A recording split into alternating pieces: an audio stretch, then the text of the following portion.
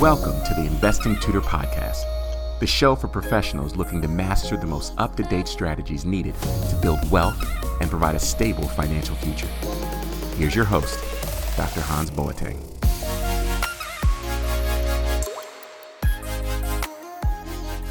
Hey friends, Dr. Hans here, the Investing Tutor, and I have an incredible episode for you today. Joining us on the podcast, a repeat guest, is Erin Lowry. She has written several books. I like to say the Broke Millennial series. And her most recent book just came out. It is Broke Millennial Talks Money. The scripts, stories, and advice to navigate awkward financial conversations. So with the launch of Erin's book, I wanted to have her back on the podcast to catch up on how she's been during the pandemic and to dive into this new book. So you all help me welcome Erin Lowry. Erin. Wonderful to be back. Thanks for having me. Yes, it's an absolute pleasure. So Erin, right before the pandemic hit, I remember also on Twitter, it was either November or December, and you shared the major milestone and accomplishment. You had taken some money from your emergency fund and then paid off, I believe it was the remainder of your student debt. So tell me, in that moment, emotionally, how did you feel right before taking that action? And how did you feel after? I know you've talked about how you never expected that a pandemic would happen, after that event. So tell me, I want to go through the emotions of the feeling of one, going into the emergency fund, two, the feeling of being debt free, and then the emotion of, oh my gosh, a pandemic hits. The entire world lacks liquidity, right? In terms of capital, tons of people being laid off, business dries up. Now, what is the emotions like in that moment? So yeah, walk us through what that timeline. It was so emotional because money is not rational. Money is emotional. And for a little more context for the listeners, my husband and I got married in 2018, and he came into the marriage with north of $50,000 of student loan debt, and I wanted it gone as fast as possible. So we were paying off the student loans very aggressively, and that was personal choice. You do not have to pay off your student loans that quickly. We annihilated the private one first because it has such high interest rates. And what remained were federal loans. And he's a public school teacher. Truly, we could have taken the slow and easy path. And he could have even been on public service loan forgiveness. But for emotional reasons, because money is emotional, I wanted it paid off.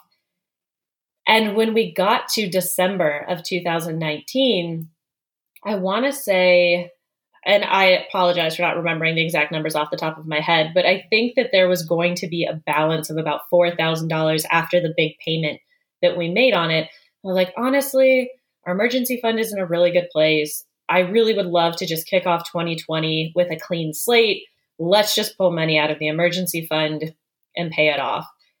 And I even very distinctly remember somewhat flippantly saying, hope we don't go into a recession. Ha ha ha ha.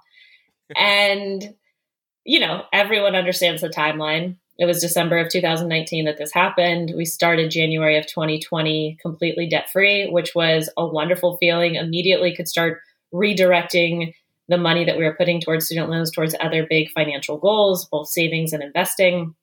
That felt great. And then about 6 weeks later, all of a sudden we start hearing about this thing called the coronavirus. And we live in New York City, mind you. And about 2 weeks after that, or 4 weeks after that, I should say, and the whole world shut down. And I'm self-employed. A lot of my work are speaking opportunities, and those dried up immediately. I had contracts canceled left and right. There are some articles that I was scheduled to write, and budgets got frozen, and those got canceled. And I felt like the bottom was falling out in terms of my business. Fortunately, I had actually experienced something somewhat similar prior in actually mid 2019. I had gone through an experience of going on book tour for my second book, Broke Millennial Takes on Investing.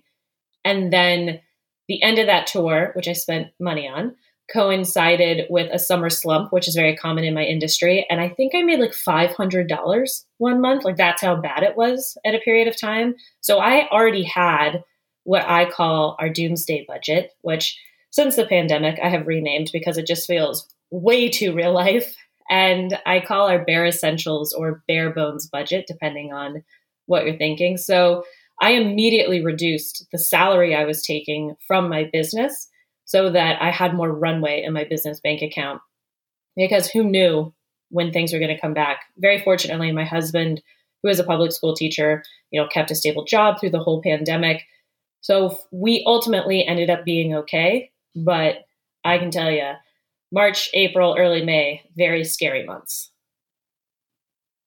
Yeah, a lot changed really quickly. And I'm so glad everything worked out. Now your book is out, and I'm sure you're doing really, really well. So, Erin, the other question that I had prior to us kind of diving into discussing the book is, do you notice that the personal finance industry has changed drastically as a result of the pandemic? All of a sudden, we've gone from, personal finance before the pandemic, where the money experts that were shaming people about debt, or the money experts who viewed investing anything besides, let's say, an S&P 500 indexed. Like, there's been so much change. All of a sudden now, the personal finance space understands that, hey, certain individuals have way more debt than others.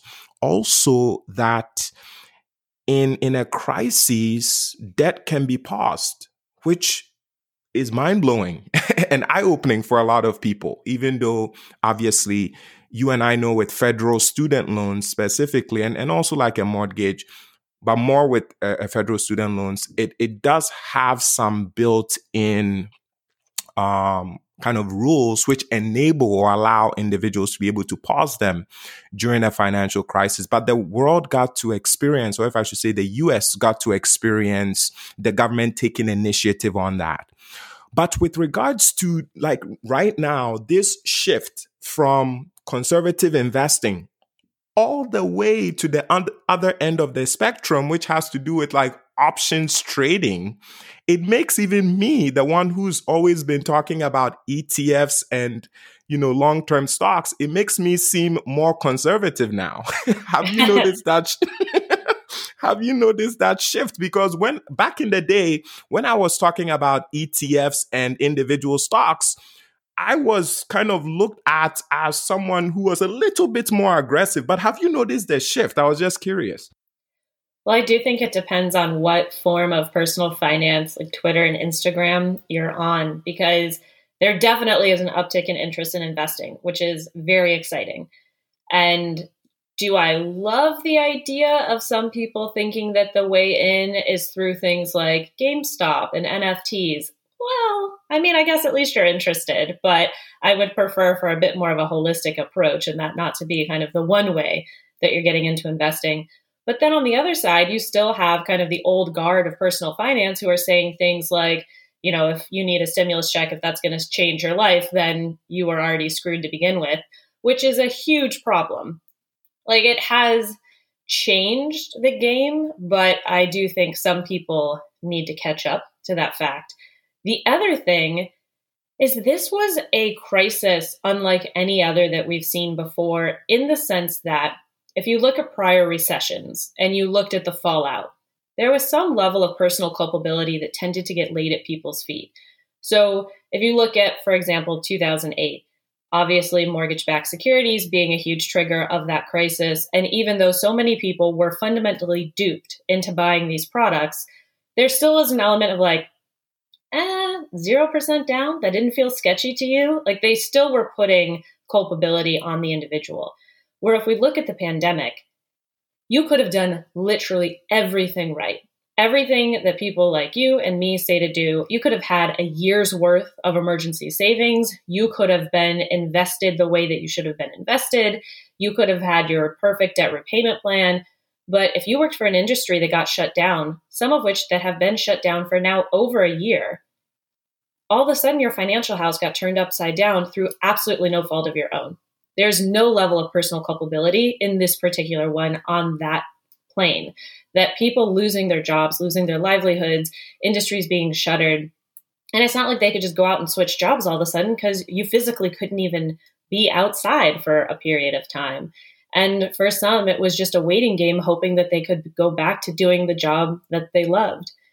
So I do also think that hopefully has forced people who perhaps didn't approach personal finance with a level of empathy or understanding or compassion, that has been an eye-opening experience as well. And it certainly has exacerbated some of the points about whether it's systemic issues that we talk about or just the idea of certain groups of populations having, significant advantages when it comes to where you start in your financial journey or in your access to products, your access to certain career opportunities, all of these conversations.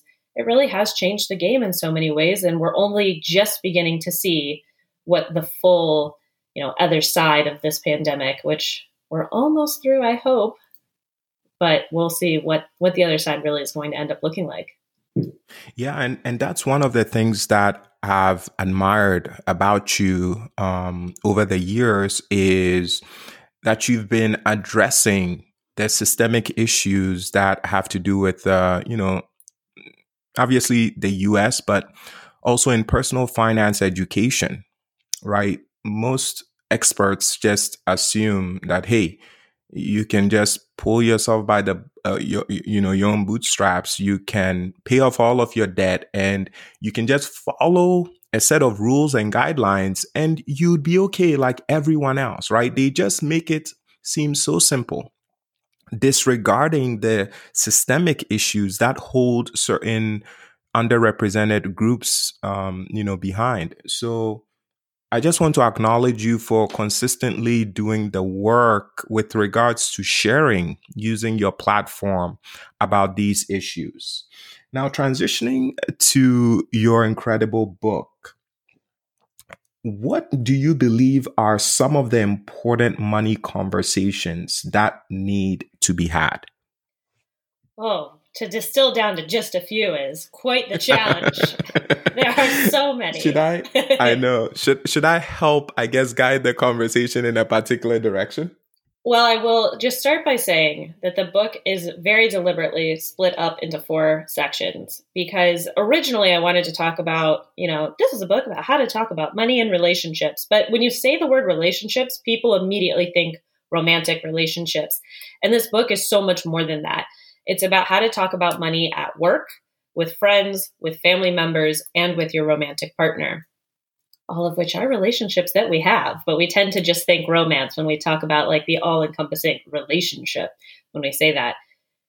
And I split it up that way because at the end of the day, you can do all of the correct things to build your financial house. You can be investing to build your wealth. You can have the savings that you need. You can, be on the right career path, all of the things. But if you cannot learn how to communicate effectively, if you cannot set healthy boundaries, it's still going to be a persistent problem because one of the biggest truisms in life is that other people are always happy to spend your money. And you have to learn how to set boundaries around that, for one, but for two, to also have a way to communicate about your value sets, about your pain points, about your triggers, all of these things that we all have in our own financial journeys. And also conversations about caring for the people in our life. So to me, one of the most important conversations that's detailed in the book is how to talk to your parents about their futures. Because to me, this is a really big crisis that's on the horizon for not only millennials, but certainly Gen Xers, and for them even more so because they're much closer to this being a reality. Some of them have already phased into it, where mom and dad might not be in a financial position to afford retirement, to afford, and I don't like to use the term this way, but end of life care, all of that comes with it. There are not a ton of social safety nets in the United States to provide help and assistance for this. So it does often fall on the family unit. And it's really important for you personally to know for your financial projections and your financial health and the plans that you're making, whether or not financially providing support for a family member is going to be part of that plan. Now, some people know already, sometimes it's cultural, but other times it's not, or you marry into a family dynamic where your parents might be fine, but your in-laws aren't going to be, or culturally the expectation is different, but that all still needs to be a conversation. Yeah, that was one thing in your book that stood out to me, how to ask your parents if you need to take care of them financially. In African culture, and I can speak based on my culture, there is this unspoken rule that your parents took care of you, right? From childhood up until you turned 18 and went off. Actually, in Ghanaian culture, it's up until you get married. So they take care of you up until you get married. So when you start earning money financially, and it's the time that they have to retire from work, there's this reciprocity where you now then take care of them, right? It's interesting. In African culture, this is an unspoken, understood rule. In US culture, my wife would say, my parents were supposed to take care of me. So with regards to this section of your book, how do you navigate that? And also, I do want to ask, is it an unspoken rule also in the US that you have to take care of your parents? What made you kind of write about this chapter? A couple of reasons. A big one from just purely the fear, I guess you could say, that I have for our generation is that '08 happened at a very tender time. So the Great Recession happened at a very tender time for a lot of people's investment portfolios, and especially a lot of our parents. And depending on how they reacted in 2008, it could have been really financially beneficial for them, or it could have decimated their retirement plans. And at the same time, a lot of millennials were matriculating to college. So parents might have been raiding their 401ks to pay for college at a time where the market went through quite the tumble. They might have gotten fearful about contributing. They might have cashed out. All of these horror stories that you hear.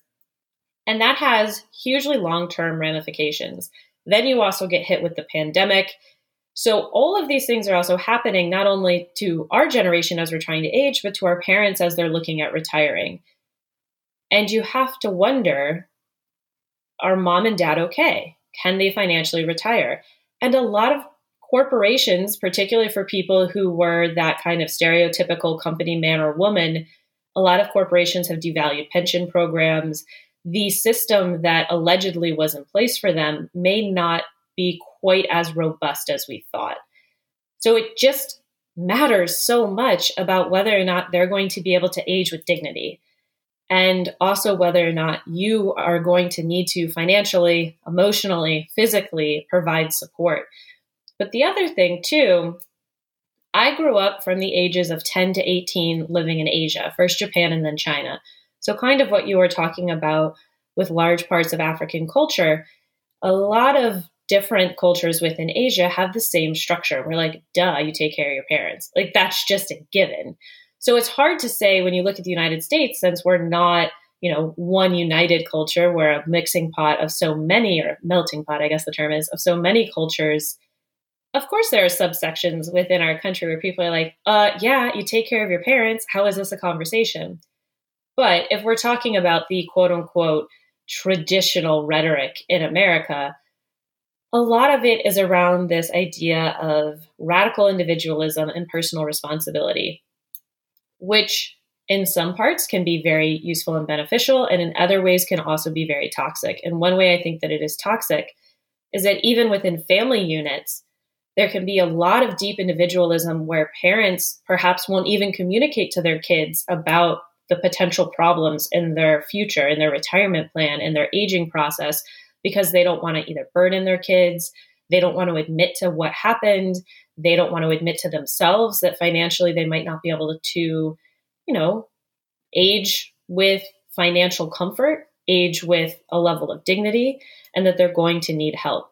It can be so hard to get certain parents to engage in these conversations or to take the steps that could minimize some of the potential pain because they aren't willing to ask for help.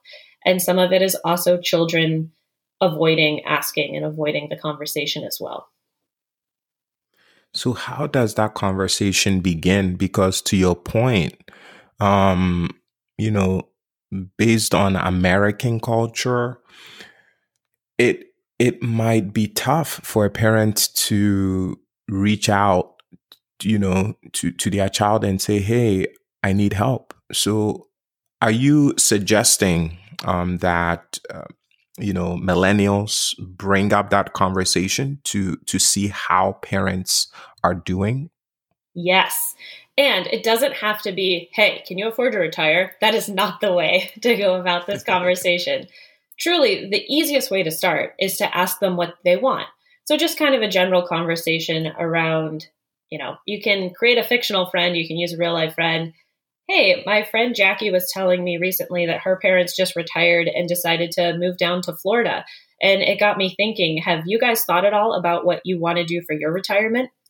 Just a really open-ended question to kind of initiate a conversation. A lot of times early on here, we're just looking for some context clues. Even something like a flippant remark of, oh, we're never going to be able to retire. That tells you something. There might be truth in that. There might be some truth in that, but that's worth investigating at some point.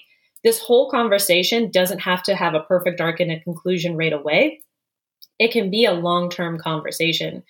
But eventually you do want to be getting to the point where it's, Mom and Dad, I know things have been tough at times, or whatever context you have about the family life here. And I just want to know, do you feel that you're going to be able to retire? You can be that direct at some point. Now, they might tell you it's not your business. They might tell you that they don't want to talk about it. They might just walk out of the room and shut the conversation down. That's all stuff that can happen. There are a few different ways, though, to continue approaching it. One is to just keep slowly asking for context, or to use your own life experiences to ask for help. Parents love to be asked for help. So if it resonates as true, and if it doesn't feel like, let's say that you're the money nerd in the family, your parents aren't, they know that this is the dynamic. If you go and say, hey, I just got a new 401k plan and I was trying to pick retirement investments, could you tell me what you would have done? They might be like, yeah, obviously you're digging. Like, this is not something that would happen. But it could be, hey, I just switched jobs and I have access to this really great 401k plan. I'm just curious, what did you guys have access to when you were my age? Something like that. It could also be points in life. Hey, we just got married and we're starting to figure out how to merge our financial lives, or another classic one, hey, we just had our first kid and we're trying to do our wills. And how did you guys decide who would get us if something happened to you when we were growing up? And it could be like, oh, we've never had a will. That also gives you a lot of information. So much of this is mining for data. If your parents seem resistant to engaging in the what's your financial future look like conversation. Now, another important conversation that you discuss in the book is talking about money with your romantic partner.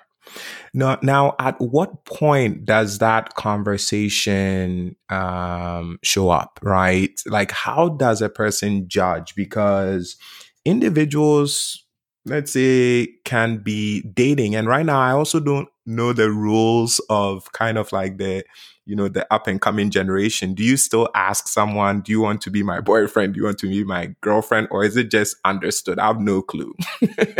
I don't either.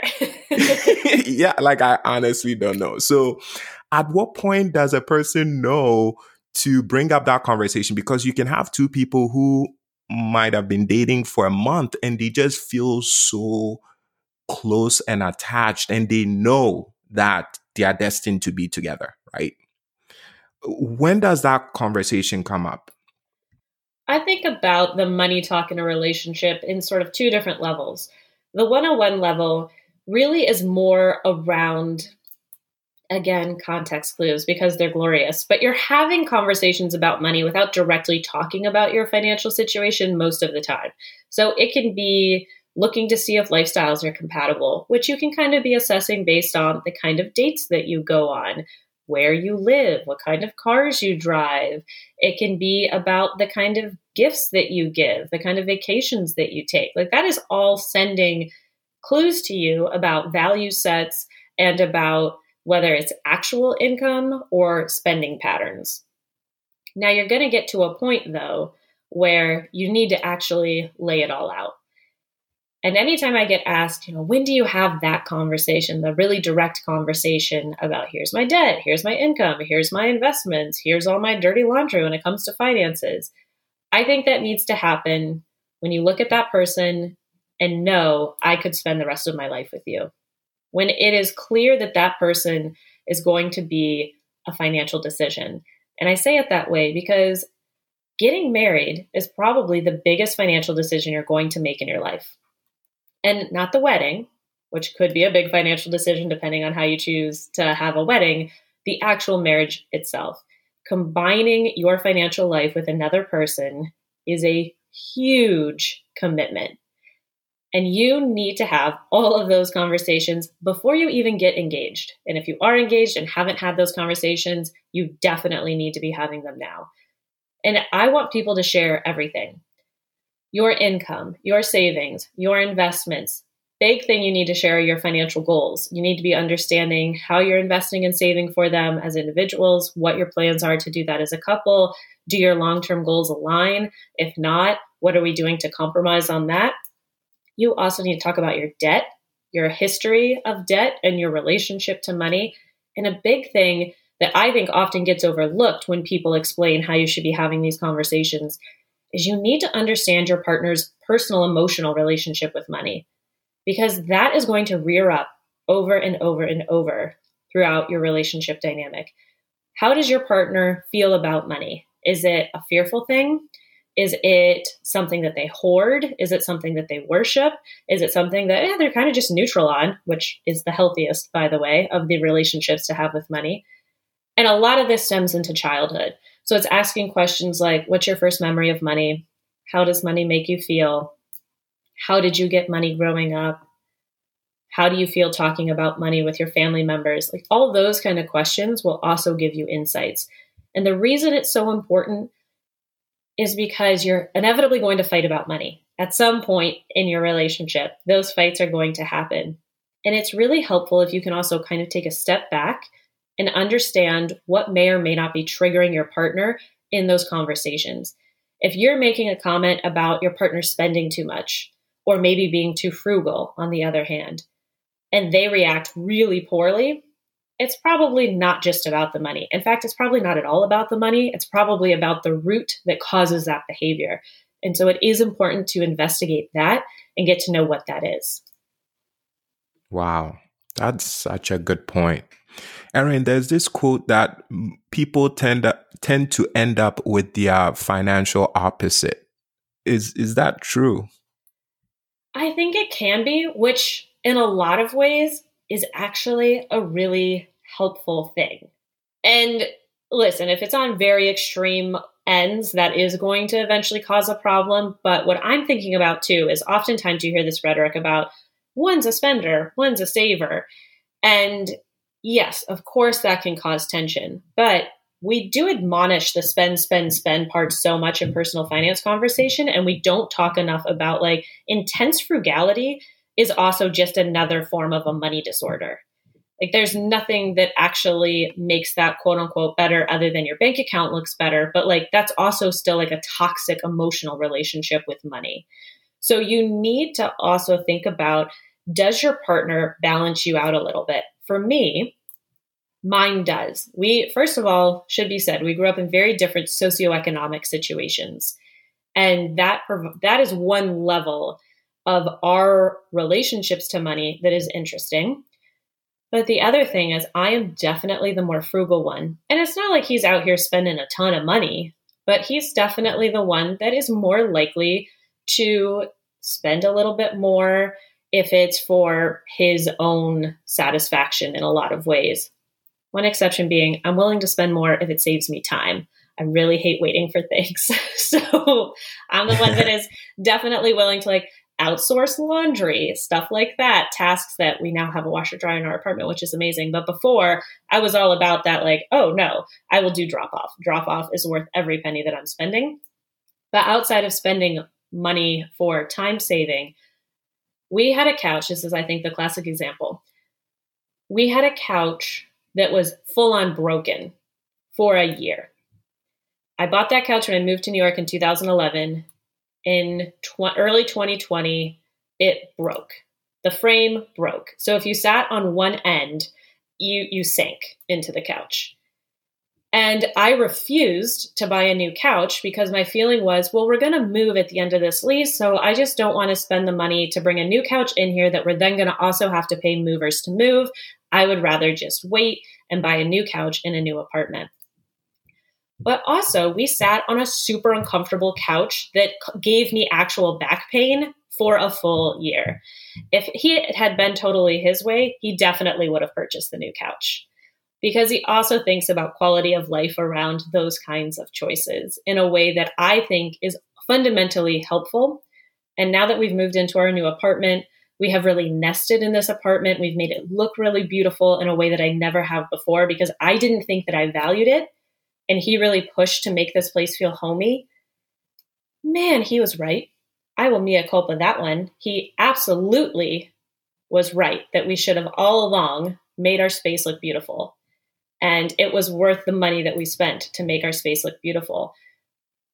But on the other side, if I had had it my way the whole time, I just would have kept that money in our savings account and been like, more money in savings. Yay! So it is important to think about ways that you can balance each other out.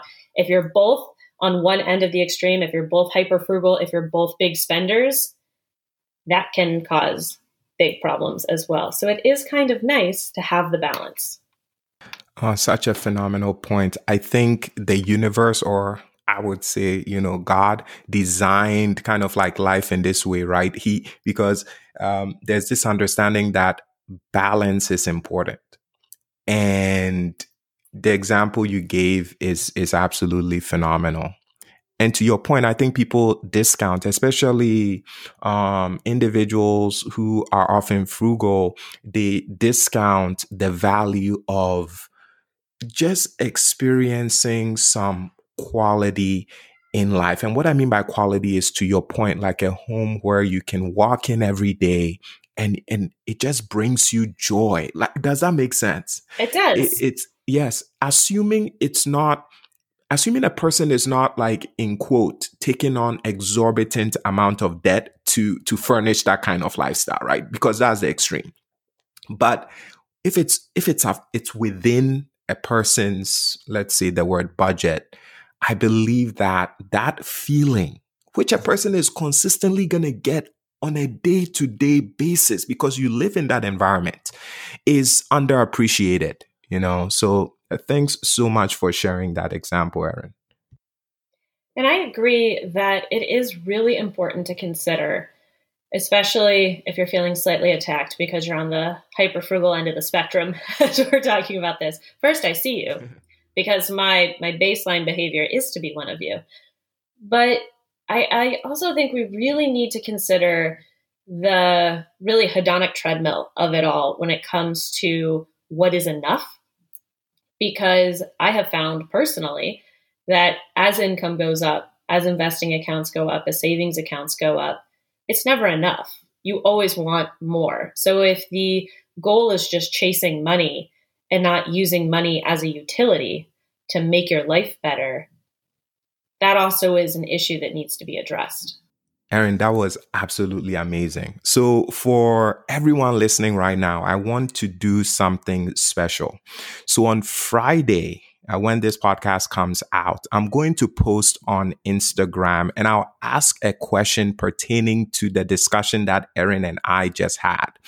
And the first 5 people to answer that question will receive a free copy of Broke Millennial Talks Money. So the only requirement is that you live in the US or or Europe. I'll be able to send it there, or Canada. But yes, the first 5 individuals to answer the question that I ask on Friday will receive a free copy of Erin's book. So Erin, for individuals who want to connect with you on social media or, via the digital web, where can they connect with you? Well, I'm most active on Instagram. You can find me at Broke Millennial Blog. I also do an Ask Me Anything series every Wednesday. So if you have a question based on what you've heard us talk about today or any other money question, please feel free to drop it in there. And you can find me on Twitter at Broke Millennial. The website is brokemillennial.com. So if you want to shoot me an email, there's a contact button right at the top of that website that goes directly to my inbox. Amazing. Erin, I always enjoy chatting with you. I told you the story of how I was listening to Fanoush's podcast and I was walking in a Barnes and Noble and you were on the podcast. And at the same time, I was surprisingly holding your book, looking through the personal finance section. So, it's just quite incredible that fast forward to today, I've gotten to know you and just love the work that you do. So yeah, thank you so much for coming on, and I'm sure in a year or so we'll be circling back to have you back on. Well, thank you so much. It is always a pleasure to speak with you. And I also just so admire all the work you're doing, especially because investing education is so critical. And just also cheers to everybody that's listening and for doing what it takes to better your financial lives.